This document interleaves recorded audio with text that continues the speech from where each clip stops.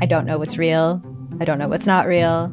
Limited Capacity is a collection of 6 darkly amusing stories about the mysterious ways we interact with the internet and with each other. There's something going on with him. It's like an act. I don't trust him. What? You're staring at me like I should say something, but I don't really know what to do here. That's the whole name of the game. Don't talk about how the town isn't real. You understand? Limited Capacity. Available now on CBC Listen or wherever you get your podcasts. This is a CBC podcast. I'm Leah Simone Bowen. This is Podcast Playlist. This week, we're sharing one of our favorite episodes from February.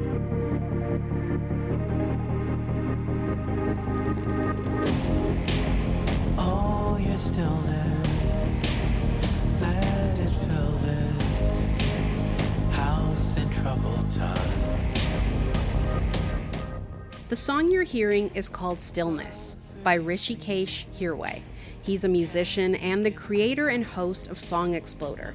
It's a podcast where musicians take apart their songs piece by piece and tell the story of how they were made. Hrishikesh has sat down with artists across all genres, from Madonna to The Roots to Yo-Yo Ma.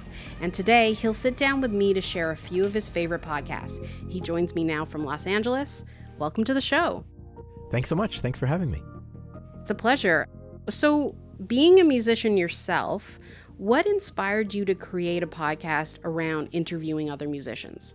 So I started making music, when I was in high school, but I started recording music after college. And it was really that part of my life that I think directly inspired Song Exploder, because suddenly I had to figure out all the ways to get the thing that was inside my head into some kind of recorded form. And as I got into it more, I started getting excited about, using different instruments and using different kinds of recording techniques. I didn't know what I was doing, but I was excited about it. And I really got interested in the way other people might approach the kind of problem solving that I needed to do. And one of the things that I started doing also in my career is I started making remixes for other artists, and they'd send me their songs broken down, track by track, so I'd have the different elements to play with. And hearing somebody else's song in that way always felt so exciting, because I was like, wow, that's what's happening in this song?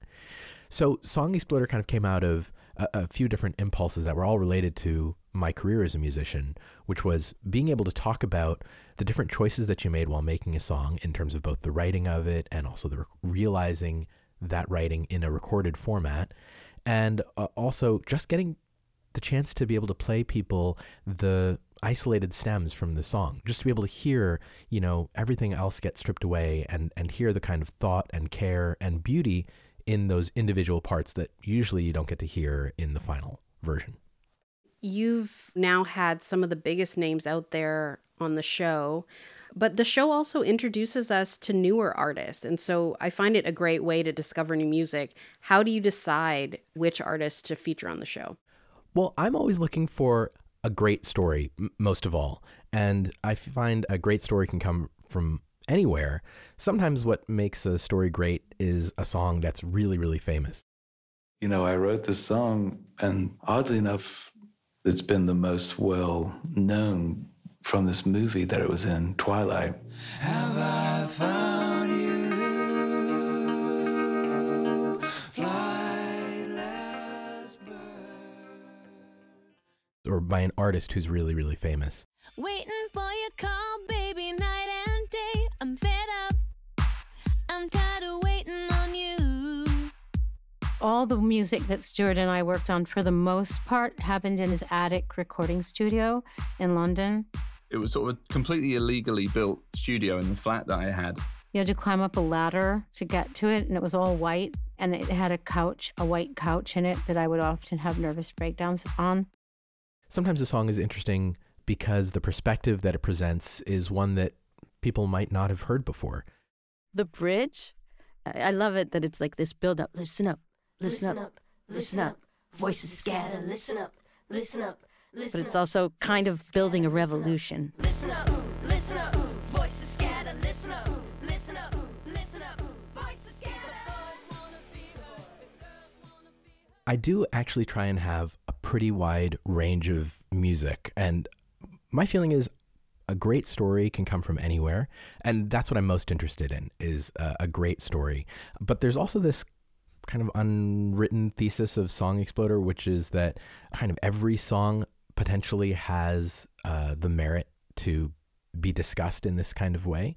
And I kind of like, if someone comes to the show and they find they listen to a few episodes and they like it and they subscribe, that I might have the chance to present a song to them by an artist that they don't know at all, or an artist that they think they know. This is the best case scenario for me. An artist they think they know, or a song where they think they know what the story is, and then they hear it and the episode changes their perspective on the song, on the artist, and maybe on the idea of, things they might have given short shrift otherwise. And I'm certainly guilty of that. There are plenty of songs that I'll listen to and I'll just sort of make a surface judgment of like, oh, that's not my taste. That's not for me.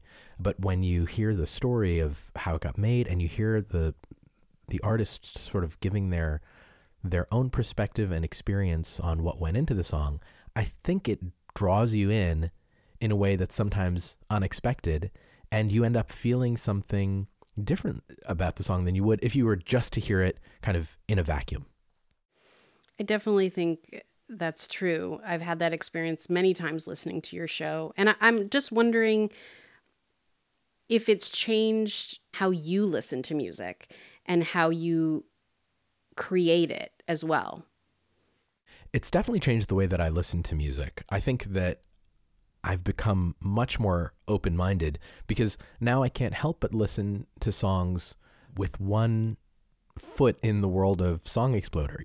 I still have my own kind of knee-jerk reactions and my taste, but there's a big pause that comes now, where I might have made a judgment about a song or kind of dismissed it or something like that. I listen to other music in a new way because I have to appreciate that someone else might get something out of it. And also I start to think about like, well, what are the choices that the artist made to get to this place? So it's definitely changed my music. I think I now listen to a much wider variety of music than I did before I started the podcast.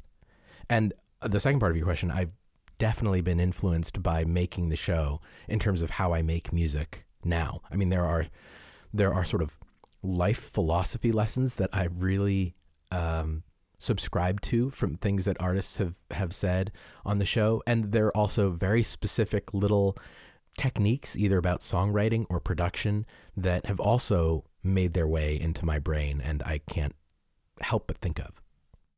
In a moment, we're going to listen to a clip from the show, and this comes from the episode where you speak with singer-songwriter Monica Martin and producer Cushy about their song Go Easy Kid. And I understand that you really connected with this episode. Why was that? Well, this is one of those moments where philosophy really resonated with me. Monica talks about the sort of the refrain of the song, the title of the song, Go Easy Kid. The full line is, Go Easy Kid, it's only rock and roll. And part of the reason why I wanted to do this episode for the show was because I loved that chorus so much. Her voice is amazing, but also those lyrics really penetrated some kind of anxiety that I was feeling about my own music and the kind of, the stakes of making art and trying to do this thing that you love in a professionalized way, and how much it kind of hurts your heart to put things out in the world. And yet, it's supposed to be this fun thing. Music is something I started doing because I loved it. It was just fun. And hearing her say, Go Easy Kid, it's only rock and roll, I felt like she was speaking directly to me, and I wanted to talk to her, somebody who I had never met before, to hear what was going through her mind and what was going on in her life to write this thing that felt like it was so directly applicable to my own experience. Well, let's listen to that now. Here's Song Exploder. I met Cushy at a James Bay show. Me and my friend Amma were there together, and he's a very striking man. And as he was walking ahead of me, an arm reached out and grabbed his arm, and a voice said, Sorry, sir, you're the most handsome person I've ever seen And they started chatting, and for a while I felt a bit like left out because I was like, oh God, so they're just into each other. So I like shuffled off in a bit of a huff to get some beers, and eventually thought, no, I should try and partake in this social event. And then just quickly realised that Monica was just a very incredible, hilarious, inspiring person. We meet about 3 months before the pandemic. And then we actually were in a relationship with each other for a while, and now we're friends. We're just like best friends, platonic partners for life. But yeah, it took a few months of just hanging out before we actually decided to make something. I remember being in the back of an Uber late at night in LA and just saying to her, oh, I could produce your album. I was like, I think you'd do a beautiful job for Go Easy Kid. Would you want to do it? The Wurlitzer was in there from the beginning when we first started on the track. A friend of hers had sent the chords on MIDI to us. We got the MIDI piano from Mateo Roberts. So I just pulled the notes around just to make the voicings flow nicely.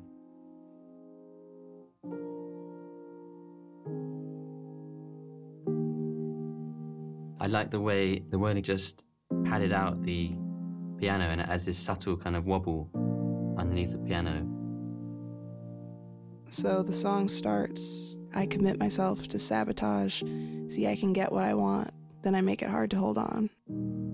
I commit myself to sabotage. See, I can get what I want, then I make it hard to hold on. Because you just like to get in our own way. It's that self-fulfilling prophecy thing. It's like, oh, I don't want to do this and mess up. And then you don't do the thing at all, which is a version of messing up. Convince myself that I'm without a God, a spiritual fraud who got lost in her own sad song. I wanted to just kind of have a almost literal representation of that, with her voice kind of getting lost in this swamp.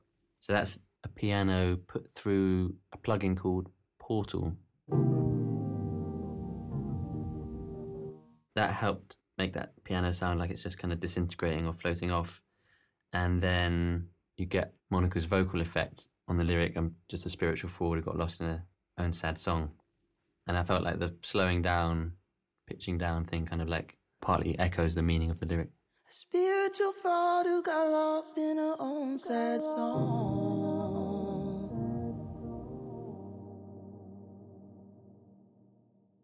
In the first chorus, I'm just picturing so many nights I've had at this particular spot, the Caribou in Madison, Wisconsin. It's beautiful. It's a small bar, amber lighting. There's a laundromat next to it. People go smoke in the back or just hang out, and there was the dumpsters back there. We were talking out back by the garbage cans about dreams that we had in the 5-year plan. It's just really literal. Like, man, remember this, that, and the other. Oh, we were going to do this and fell through, and missing the mark, I suppose. Yeah, missing the mark. Missing the mark, laughing in the dark. 'Cause after all, no one's in control. Go easy, kid, it's only rock and roll. I wanted to have it feel like a really familiar idiom. I had one friend who, when anything totally messed up happens, she was like, it's showbiz, baby. But there's something very freeing about embodying, like, I'm such an insignificant piece in this universe. So that's a little mantra. Go easy, kid. It's only rock and roll.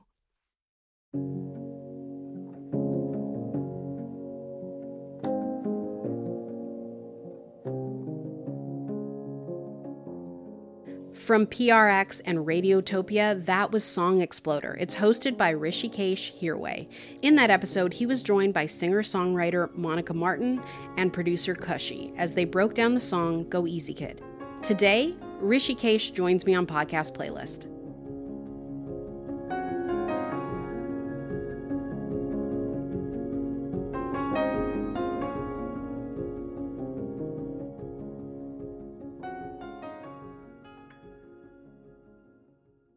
told my producer, Kelsey Cueva, that all the shows you chose today are ones that bring you joy. And after looking at your choices, I get it, because many of the shows you've chosen today are my favorite podcasts. We have very similar tastes. So I'd like to get into that now. And the first one is a very classic podcast, Everything is Alive. What is it about this show that makes you happy? Everything about the show makes me happy. The idea is that the host, Ian Chillag, interviews inanimate objects. And it's in the execution that makes it so incredible, like so much better than just that idea, because the inanimate objects, which are all voiced by people who are inhabiting the sort of interior life of a particular instance of that object. It's not like he's interviewing, all lampposts. He's interviewing this particular lamppost on this particular street. And so it really does feel like an interview show where someone's giving their kind of intimate feelings and experiences, but they're so funny and they're so poignant. And the fact that, someone can give the perspective of a rental car or a pair of socks or a Sharpie and actually make me feel like that's poignant, I think it feels like a magic trick. All right, in this clip, we're going to meet a set of bagpipes named Atsuko. I've read that some bagpipes are made from synthetic materials and some are made, in the old way from animal skins. Can I ask what you're made from? Yeah, I'm not a very, I have some years in me, but I'm not centuries old. So yeah, just been synthetic. Okay. Mm-hmm. Do you like being synthetic, I guess? As times change, it does feel kind of good to be on the side of change, right? Yeah. Instead of being made by animal parts. I'm vegan friendly. Is most of the music you play, is it mostly happy music or sad music? What does your person like to do the most? What's wild is with bagpipes, with us, you really can't tell. You think it's a happy song, but it's also a sad song at the same time. They get intertwined. It's really, you really can't tell. But I can maybe see in the emotions of my person and their face what they're trying to emote, but I really cannot tell if it's supposed to be a sad or happy time. Yeah, I have to look into the eyes of the people around me to know, oh, this is a sad occasion or this is a happy occasion. Yeah, even your happiest tones, there's always melancholy. It's all mixed together with you. Yes, it's always like, I think someone died. Or maybe we won a war. I don't know. But I guess someone always dies in a war. Yeah. So it's a little bit of both. Yeah. Yeah. I mean, I think I'm rarely 100% happy or 100% sad. It might be good music for humans because it does describe our existence. Yeah, that's true. And you can kind of project onto us what you're feeling. Because we'll play the way we play. And then you tell me if it's sad or happy. Well, I think one thing about you, too, and this may be why people tell you to quiet down sometimes, you do make people feel, You have no choice, even if you don't know what the feeling is, you have no choice but to feel something when a bagpipe is playing. Thank you. Yeah. I agree. We do make you feel annoyed, happy, sad, mad. But I always think any feeling is better than no feeling. Do you ever have no feeling? I guess I've never thought of that. No, I'm always feeling something. I don't know if this is a feeling, but wanting to play, wanting to always get played. Do you mean when you're not being played, you're always thinking about, you want to be played? Or it's more like I want to be played always. like forever. Like one long song. Yeah, constant playing mode for billions and billions of years. I'm saying humans are gone, okay? The world is dying again. There's no more stars. Dinosaurs are back. Like, I'm still playing. Just one long bagpipe note. One long bagpipe note. Sure, give it to me. I'll do that. Yeah. Then I never have to wonder, when's the next time I'm going to play? You said earlier no one has ever said to you, what did you say? No one's ever not heard you. Right. I think about like what it would be like to go through your whole life and, you know, to always be heard, but to never be able to not be heard when you didn't want to. Right. To never whisper. Yeah. Because in a way, if you're always heard, you're also not heard. I mean, it's easier to tune you out if you're just the constant noise or something. It's like, well, I'll just tune back in whenever I want. They'll still be there talking kind of thing. Yeah. Does that make sense? Yeah. Maybe people tend to lean in closer if you're a quiet talker and really try to pay attention to what you have to say, you know? I mean, if you want, now that we're talking, do you want to try and whisper? Do you want to see what that's like? Okay. And what I would say? I mean, if you want to say a secret, you can. Okay. Sometimes I do wish I was made out of animal material. Why? I don't know why, but I feel compelled to whisper back. Yeah. Why do you wish you were made out of animal material? I just want to know what it feels like to be part goat. Or cow, I think. Also cow. Or cow.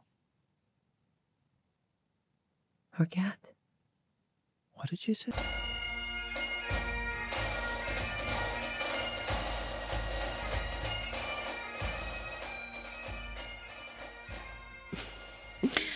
God, that podcast. I also really love Sal. I think it's the season 4 finale. Sal, the sock who has lost his mate. Okay, I have to check that one out. My favorite is the stool. I can't remember what the stool's name is, but it made me cry. Oh my God. The chainsaw made me cry. Josh Gondelman as the chainsaw. I saw it live, and there's a part where the chainsaw talks about never having gotten a hug. Yeah, it's profound. It's weirdly profound. It's so unique. Yeah.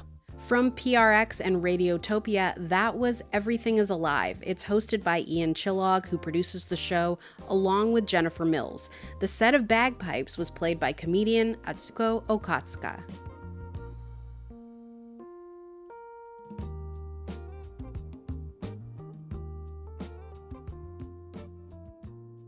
So next on your list, you chose a fictional series called Hello from the Magic Tavern. Can you explain what this particular show is about?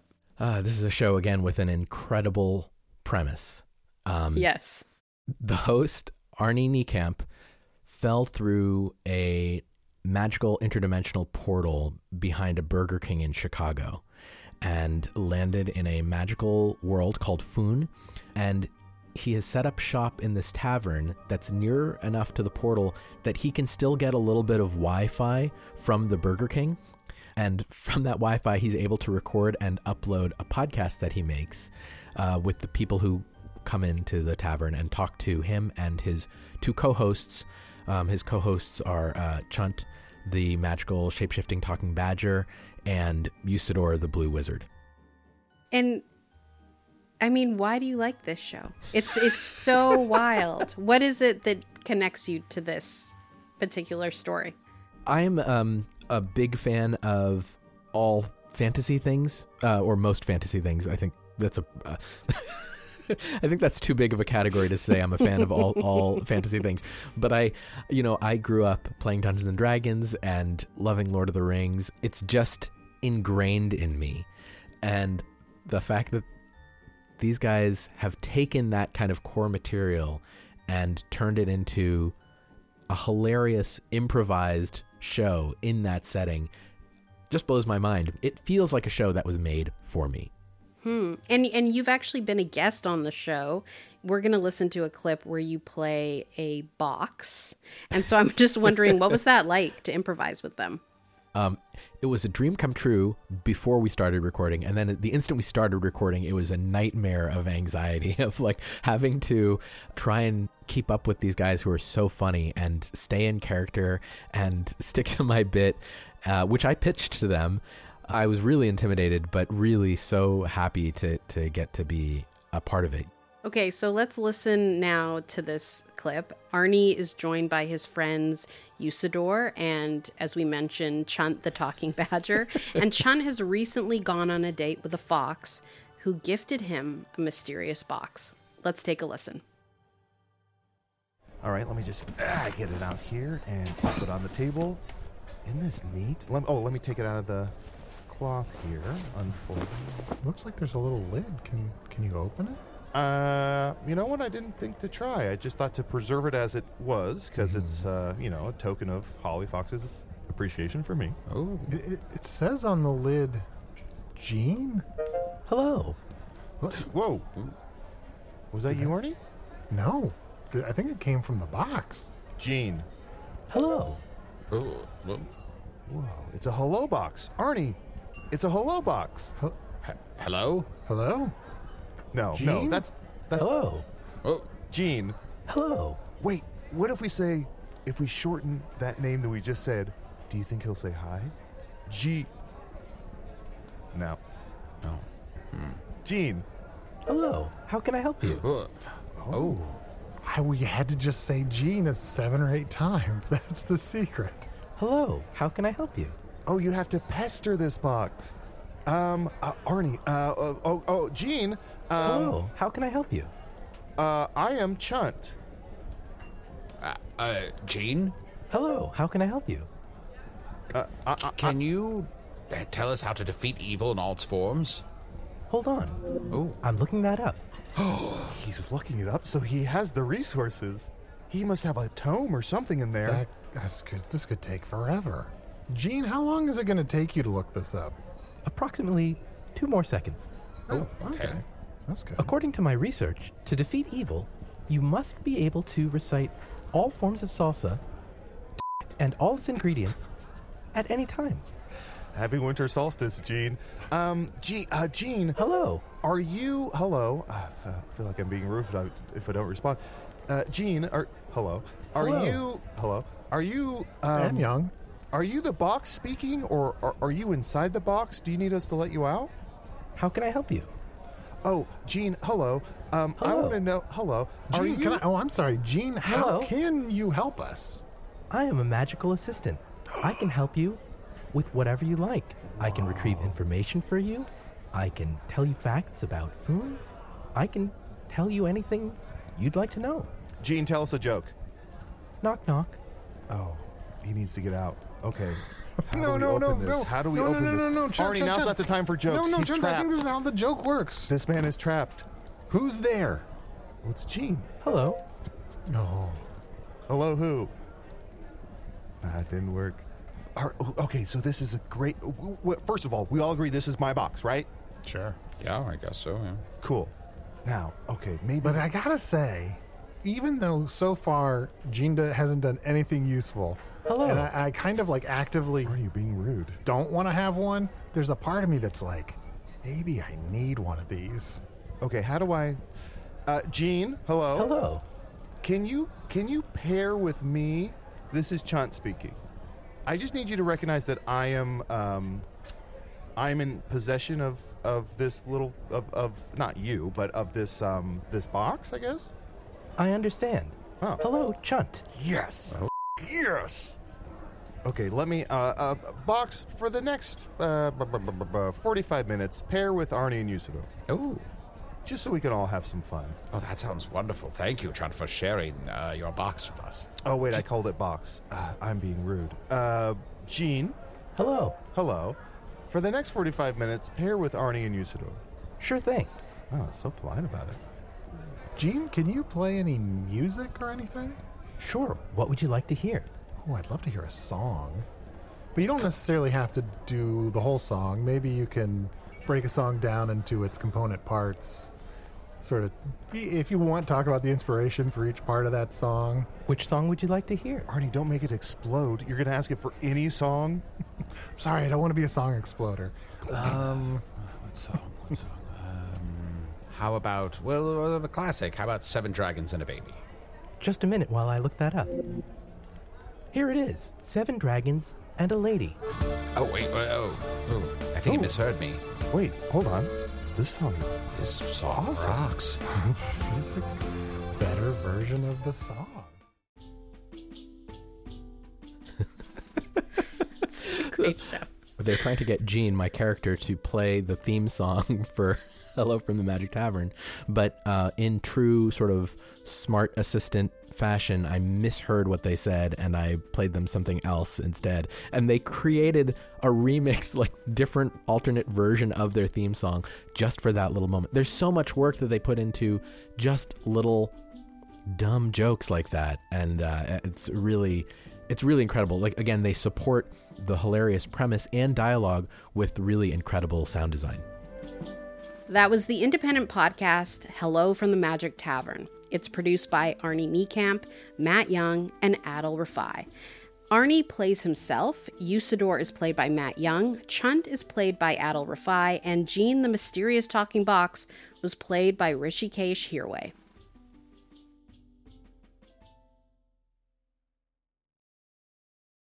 I don't know what's real.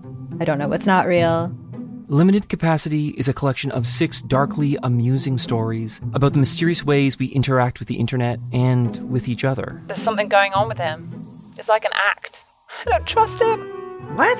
You're staring at me like I should say something, but I don't really know what to do here. That's the whole name of the game. Don't talk about how the town isn't real. You understand? Limited Capacity. Available now on CBC Listen or wherever you get your podcasts.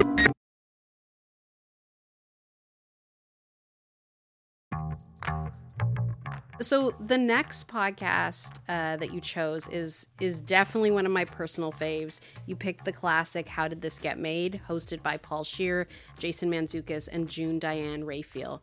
Why did you choose this one? So during the pandemic, my wife and I, we had to just work out at home, and so we suddenly had to be subject to one another's kind of tendencies that we might normally not see. And I would do my workouts. She would listen to very hard-hitting hip-hop. That's what she works at too. And for me, I would put on How Did This Get Made? And she would just look at me. She's like, how do you work out to this? And I told her, I was like, well, I hate exercise. I just hate doing it. But at least if I can be having a good time while I'm having to do it, then I can get through it. And the 3 of them were my way through it for so long.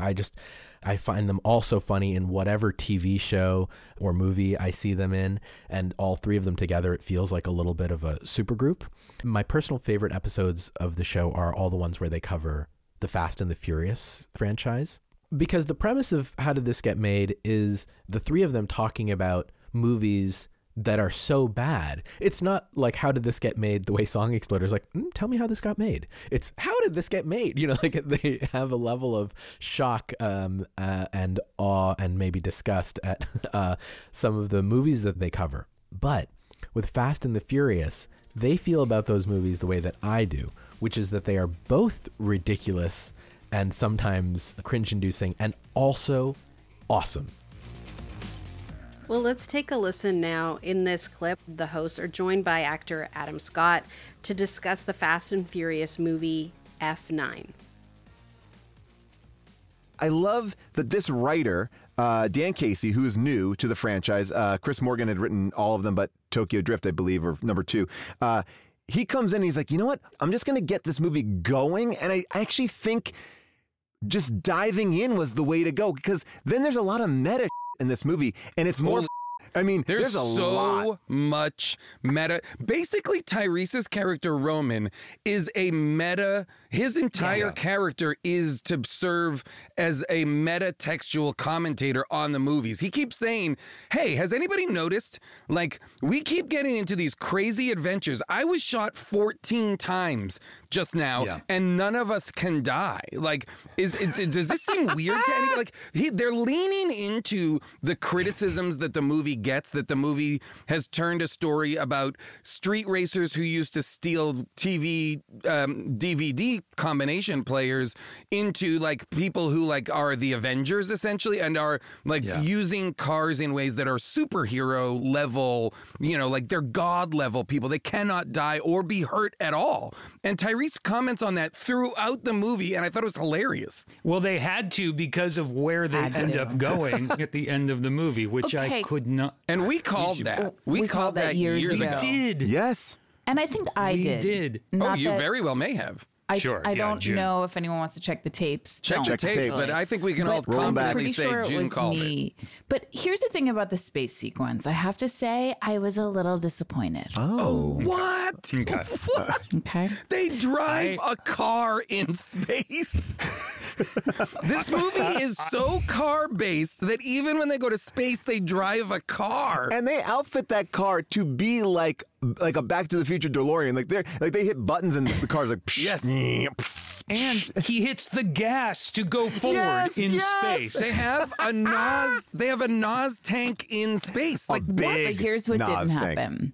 They didn't have a race in space. Oh, I see. Yes, that's true. And that's the what space I was race. You wanted it to be the space race. I wanted a space race. Okay, and I I get that. wanted a sense of like action up there, you know, and out there. It wasn't enough that they drove through a satellite and then, without knowing how or where, drove to the International Space Station. And again, drove a car for me, there. But again, I am, as the author of the original source material, like I have, you know, of course I'm going to be disappointed when I see it realized on screen. So it wasn't, for me, it wasn't exactly what I thought it was going to be. You wanted like a woman in a space bikini floating out in space going like that and like the car starting. Exactly. Like, Dom, we found a race of aliens that love to race. And that would have been the end, like them. By the way, if Fast 10 is the space race, I'm on board. Oh, I'm in. 100%. I mean, I'm on board. It didn't feel like there was a sense of urgency out there. What are you talking about? They literally were like, we're 4 seconds away from complete destruction. You have to do it. I don't know. And I did want one of them. I did want one of them to have to get out of the car and do a spacewalk. Oh yes, me too. It was calling for a spacewalk. There's no way There's no way that the car, their suits, or anything can withstand the pressures of space. There's just absolutely no way. By the way, they popped out of that car at the end when you see them at the space station, like as if they rolled down the window and was like, "Hey, hey, can we come on?" They're the movie. This movie, I will say, does for me. I will say one of the things that this, having now watched them all, one of the things that this franchise does so smartly is it's always course correcting. And this one, they were like, oh, no, we know what these movies are. We have to not only recognize it and comment on it through Tyrese's kind of meta commentary, but also lean into how silly these movies are let them be silly. This is my point. This is what I know. I took a lot of flack online about this because I think a lot of people think that Hobbs and Shaw was too silly and too whatever. But Hobbs and Shaw set a template that I feel like this movie embraced and kind of brought it back, because I felt like Fast 8 was a little too serious, and I don't feel like Justin Lin makes all these sequences fun and big, and they're stupid in the best ways. It's like magnets. Great, let's do a God, this movie was basically underwritten by Big Magnet. Like almost every set piece utilizes. They basically find, for anybody who hasn't seen the movie and is listening to this, they find a bunch in the early scene. They find a bunch of incredibly powerful magnets, and almost every set piece for the rest of the movie utilizes those magnets somehow. And it does not get old. No, it doesn't. And magnets that are basically like gravity level, like more than gravity, they are like a black. They can pull a car through a building. And they can also Yes. push it off with equal force. So, like, they have a dial in every car, and it's like, I turn it to 8, and it sucks in cars. I turn it to 1, and it shoots the car off into, like, 20 feet the other way. It's like, the magnet has a lot of force. It was awesome. And we first see the magnet in use in the best possible sequence, which is Dom's brother, who we've never really met. And I'm glad that the characters also call that out, too. But he drives off a mountain and then into oh my god into a magnet plane. It was amazing. From Earwolf, that was How Did This Get Made? It's hosted by Paul Scheer, June Diane Raphael, and Jason Mantzoukas. Their production team is Cody Fisher, Molly Reynolds, Avril Haley, Nate Kiley, and Devin Torrey Bryant. In that clip, they were joined by Adam Scott.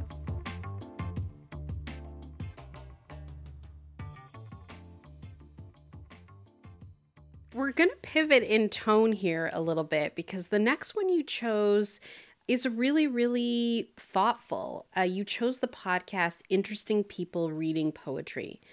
What did you like about this series? Well, I thought that maybe it shouldn't all be nonstop chuckles for this one, and I should give you one, one show that's really closer in spirit, I think, to some of the instincts that made me want to start Song Exploder. This is an interview show about people and a poem that they love. I really love a specific concept, if that hasn't already been clear from the shows that I've chosen and the show that I make. I really like a very tight conceptual premise for a show. And here they interview a person specifically around their experience with one poem, and they have them read the poem as well.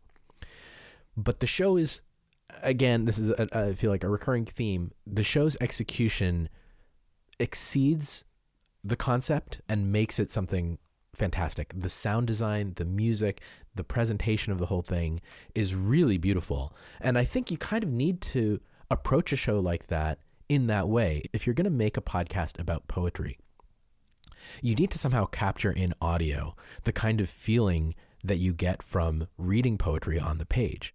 You specifically mentioned the episode featuring Grian Chatton, the frontman of the band Fontaines DC. What was it about that one that stuck with you?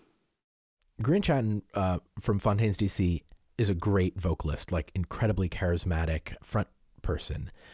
But his speaking voice, which is a little different than the voice that he uses in the band, is unbelievable. It's just so beautiful to listen to. I think that he has a really, just a beautiful voice, and the Irish accent makes it even better for me. And in this episode, he reads a poem by Gerard Manley Hopkins, and it's basically music. Like the poem is so gorgeous, and then to hear it in his voice, in Grian Chatton's voice, The Windover is the name of the poem. It's just amazing. I want to sort of live in that world. I kind of want to just swim in that water all the time. Okay, let's take a listen. Here's Interesting People Reading Poetry with Grian Chatton. The Windhover by Gerard Manley Hopkins. Dedicated to Christ our Lord.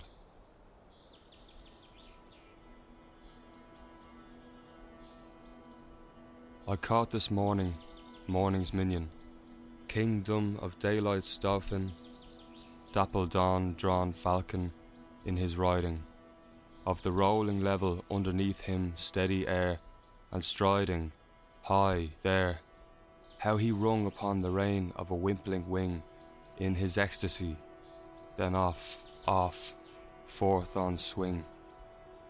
As the skate's heel sweeps smooth on a bow bend, the hurl and gliding rebuffed the big wind, my heart in hiding. Stirred for a bird, the achieve of, the mastery of the thing. Brute beauty and valour and act, oh, air, pride, plume, here, buckle. And the fire that breaks from thee then a billion times told lovelier, more dangerous, Oh, my chevalier. No wonder of it. Sheer plod makes plough down Cillian shine, and blue bleak embers, ah, my dear, fall, gall themselves, and gash gold vermilion.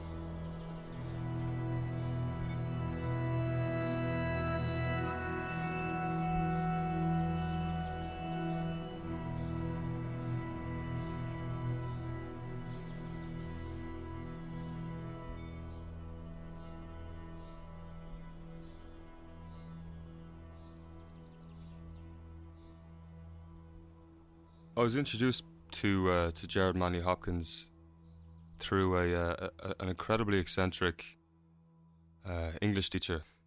I was in transition year, which is the fourth year that you spend in the school, and it's essentially the year where there are no exams. It's a kind of leisurely year, and I think it's used and directed towards students who feel, I think, a little bit lost and need an extra bit of time to discover themselves and try out new things.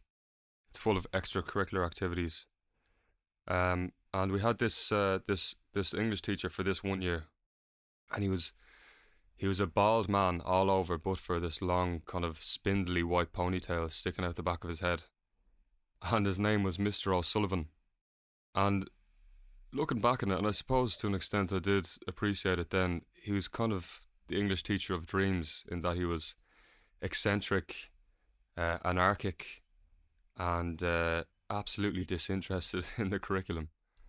So Mr. O'Sullivan, I think I might have just asked him the very sort of basic question of who his favourite poet was. And he's a man from Cork, and he said, "The greatest poet of all time, Green, is Gerard Manley Hopkins."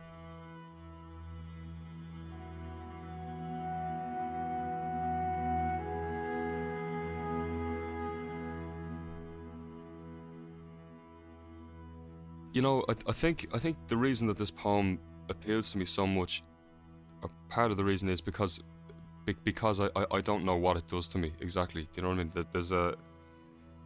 mean? There's a spiritual aspect to it, obviously, with the dedication to Christ our Lord. Something about that just seems so obviously pious, but kind of austere and direct, and I suppose incredibly sure of itself.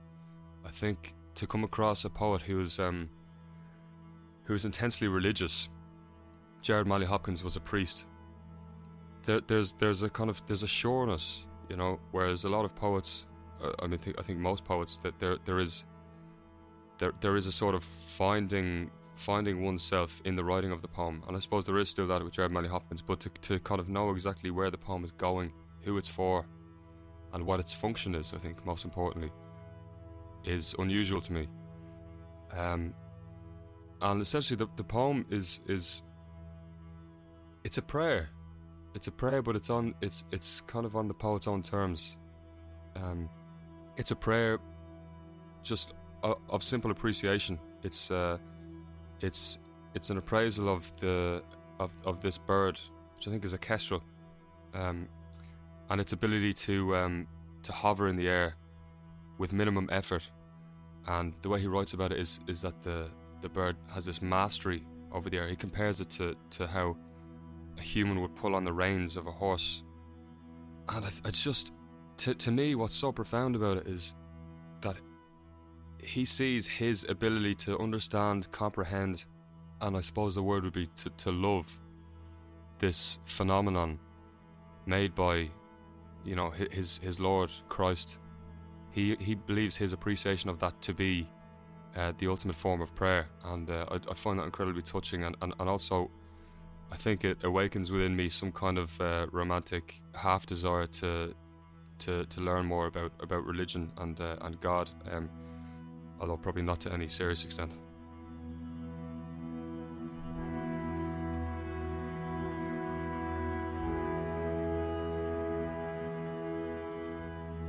As the skate's heel sweeps smooth on a bow bend, the hurl and gliding rebuffed the big wind, my heart in hiding, stirred for a bird, the achieve of the mastery of the thing.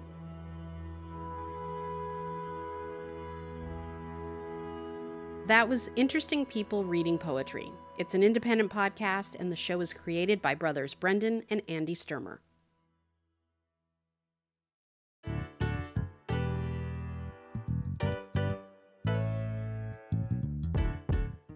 Well, we're coming to the end of our time today, but before I let you go, along with Song Exploder, you've worked on so many podcasts. You co-hosted a rewatch podcast, The West Wing Weekly. It was really at the forefront of the rewatch podcast genre, which are now huge. And you also co-hosted Home Cooking, which was a hit during the pandemic. Those are just a couple of the many shows. What has it been like to explore your other interests in the podcast space?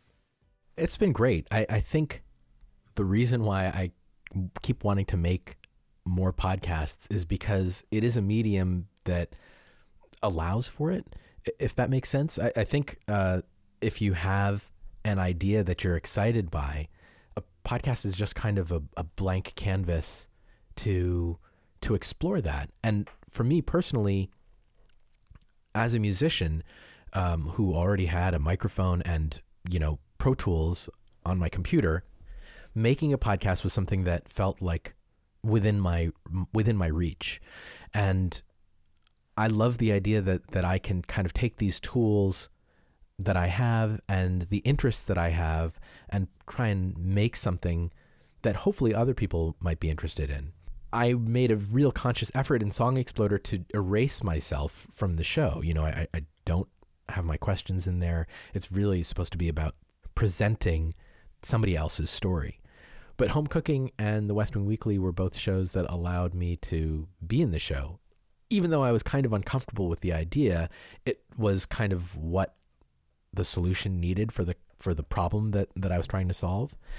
And part of the reason why I wanted to make them also was because I started to fall in love with the kind of shows that we've been listening to.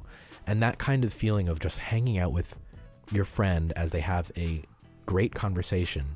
I didn't know that was the kind of podcast that I could ever make, but I've really enjoyed it. And now I think that's all I listen to because I just want to have that kind of joy. I just want to thank you so much for taking the time with us today. I've really, really enjoyed chatting with you and getting to hear some of your favorite podcast picks. Oh, thank you for having me. I've listened to so many episodes of Podcast Playlist, so it's an honor to be on the show. Thank you so much.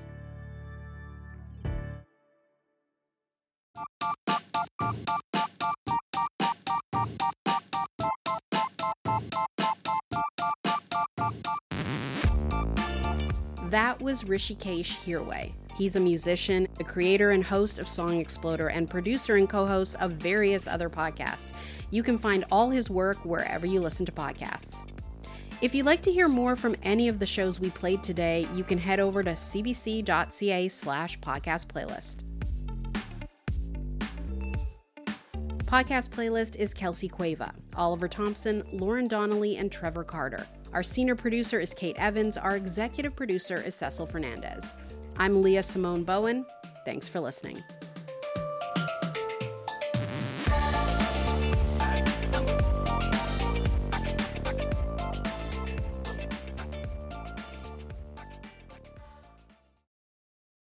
For more CBC podcasts, go to cbc.ca/podcasts.